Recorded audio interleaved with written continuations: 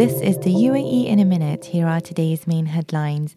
In a tweet to Sheikh Mohammed bin Zayed, Bill Gates praised the Crown Prince of Abu Dhabi for playing an instrumental role in the fight against polio. Mr. Gates said he was honoured to be awarded the Order of Federation Award during reaching the Last Mile Summit.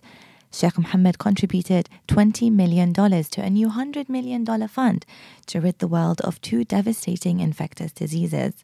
Emirates, the world's largest long-haul airline, may order an additional Boeing 787 Dreamliner jets after agreeing to buy 40 of the planes this week at a value of $15 billion, its president told The National.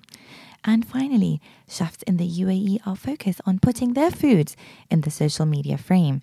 The appeal for photo-sharing sites like Instagram and Twitter is driving demand for wow factor foods in the country.